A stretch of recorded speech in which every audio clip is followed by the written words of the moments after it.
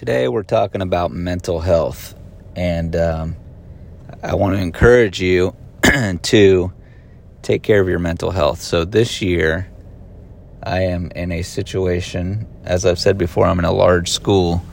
We have a new superintendent, and they're doing all these initiatives, and they're pushing them out without a whole lot of thought, it seems, or at least they're managing the process to the point that it makes sense if you're a smaller school, but you got to do things different when you're dealing with 3,000 kids.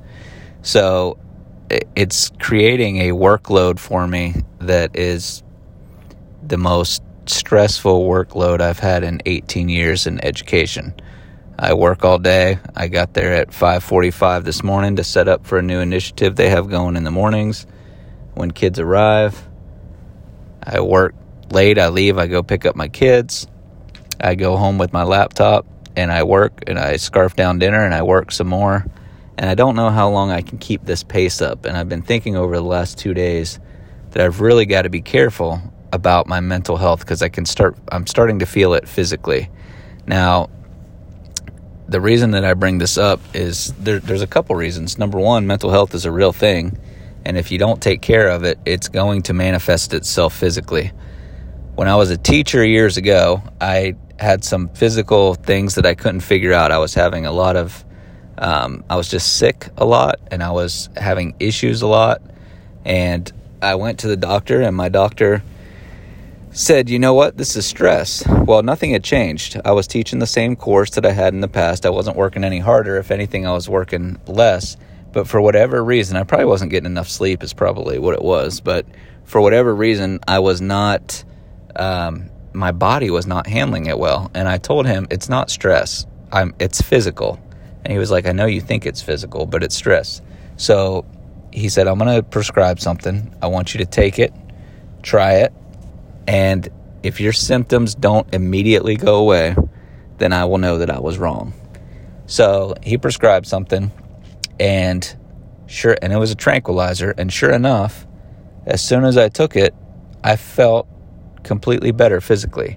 And so from that moment on, I realized that stress can manifest itself physically before you ever feel it mentally or emotionally.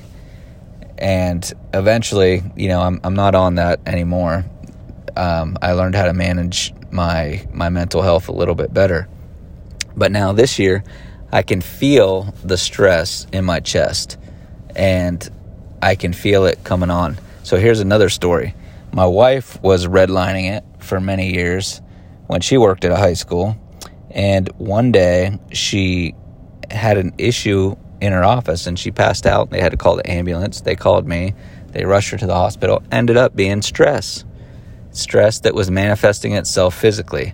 So be aware of what's going on with yourself when it comes to your emotions, when it comes to your physical and mental well-being. Because if you don't take care of it, your body will eventually force you to take care of it. And then it's going to cause more problems because you're going to be out from work, out from whatever's causing you stress. Things are going to be exasperated by it because you're going to have one more thing on top of everything. So as I try to navigate this new year and figure out what I'm going to do and how I'm going to manage it, there are a couple things that I've been doing that I've found over the years help. I spend more time in prayer. If you're not into prayer, you can use meditation. I read my Bible every morning. You could read some meditations or something like that, but just have some early morning stuff to start your day off right before you pick up your phone, before you get on the news or social media. Or here's something for you: don't get on the news at all. But that's the first part, taking care of your mental well-being. But then you also have to take care of yourself physically. Are you getting enough sleep? Are you eating what you should be eating? So the first thing I did this year, because I'm in the habit of starting my mornings off right, I have a little morning routine that I do. It takes about 30 minutes every morning, and it gets me started right. And that has helped me over the years, so I just keep that going. But what slacks sometimes is my eating habits and my exercise habits. And so what I've done this year to combat that is I'm trying to get more sleep, and I'm really paying attention to what I put inside my body. I'm not taking in a lot of processed foods. In fact, other than the occasional pretzels, I'm not really taking in processed foods. I eat a lot of fruits, vegetables, even bread. When I eat sandwiches, I eat Dave's all-natural bread, which is made a lot better than other breads. You could even have Ezekiel bread. That's even better for you, probably. I just don't like it as much. But I've increased my intake of water, and I've decreased my intake of caffeine. And eventually I'm probably going to filter out all the caffeine. It just takes a little while. It's a process, or I'll get massive headaches.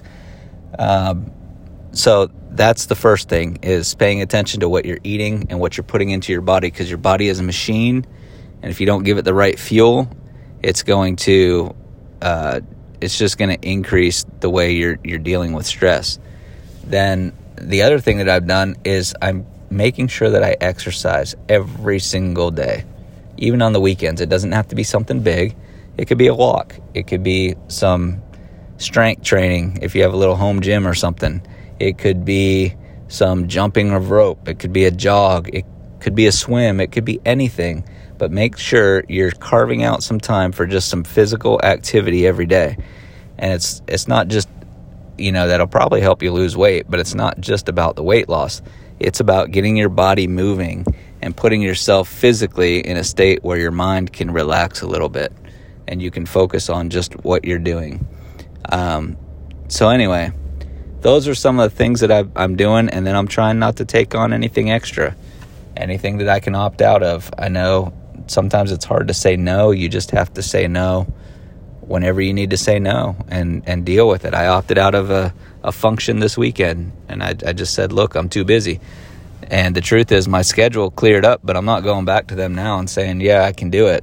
I'm going to take that time and relax a little bit and just try to decrease some of my stress by having some downtime. You need some downtime. If your schedule's too full and you don't have downtime that you can relax, then you need to take a look at what your schedule is and see what you can cut out. And I know sometimes that's just not possible.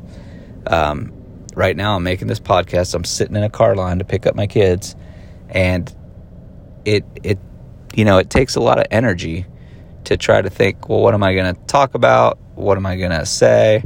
I don't really feel like doing it, but this is something that I committed to, so I don't really want to cut it out. And at the end of the day, it's only 5 to 10 minutes. My podcasts are pretty short.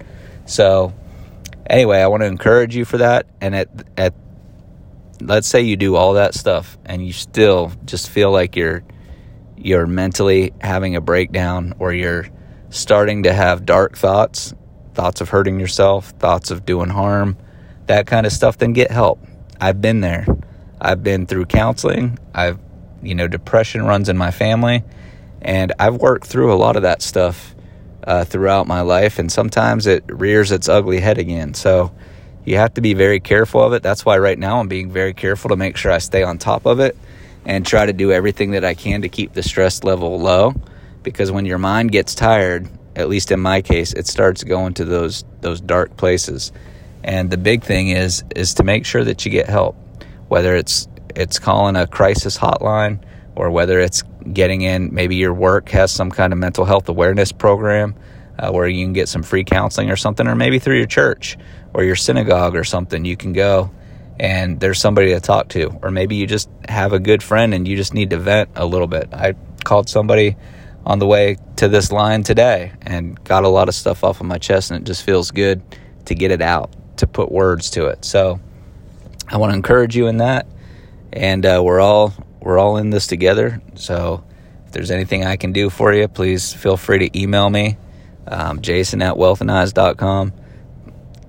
But if you're having something, if it's a crisis, I don't see those emails very often, call the hotline. Call a crisis hotline. Just type in crisis hotline. Or if you're feeling suicidal, call a suicide hotline. Just type it into Google and call it. There's no shame in calling something like that. We all get there at some point. So anyway, God bless, and I'll see you on the next episode.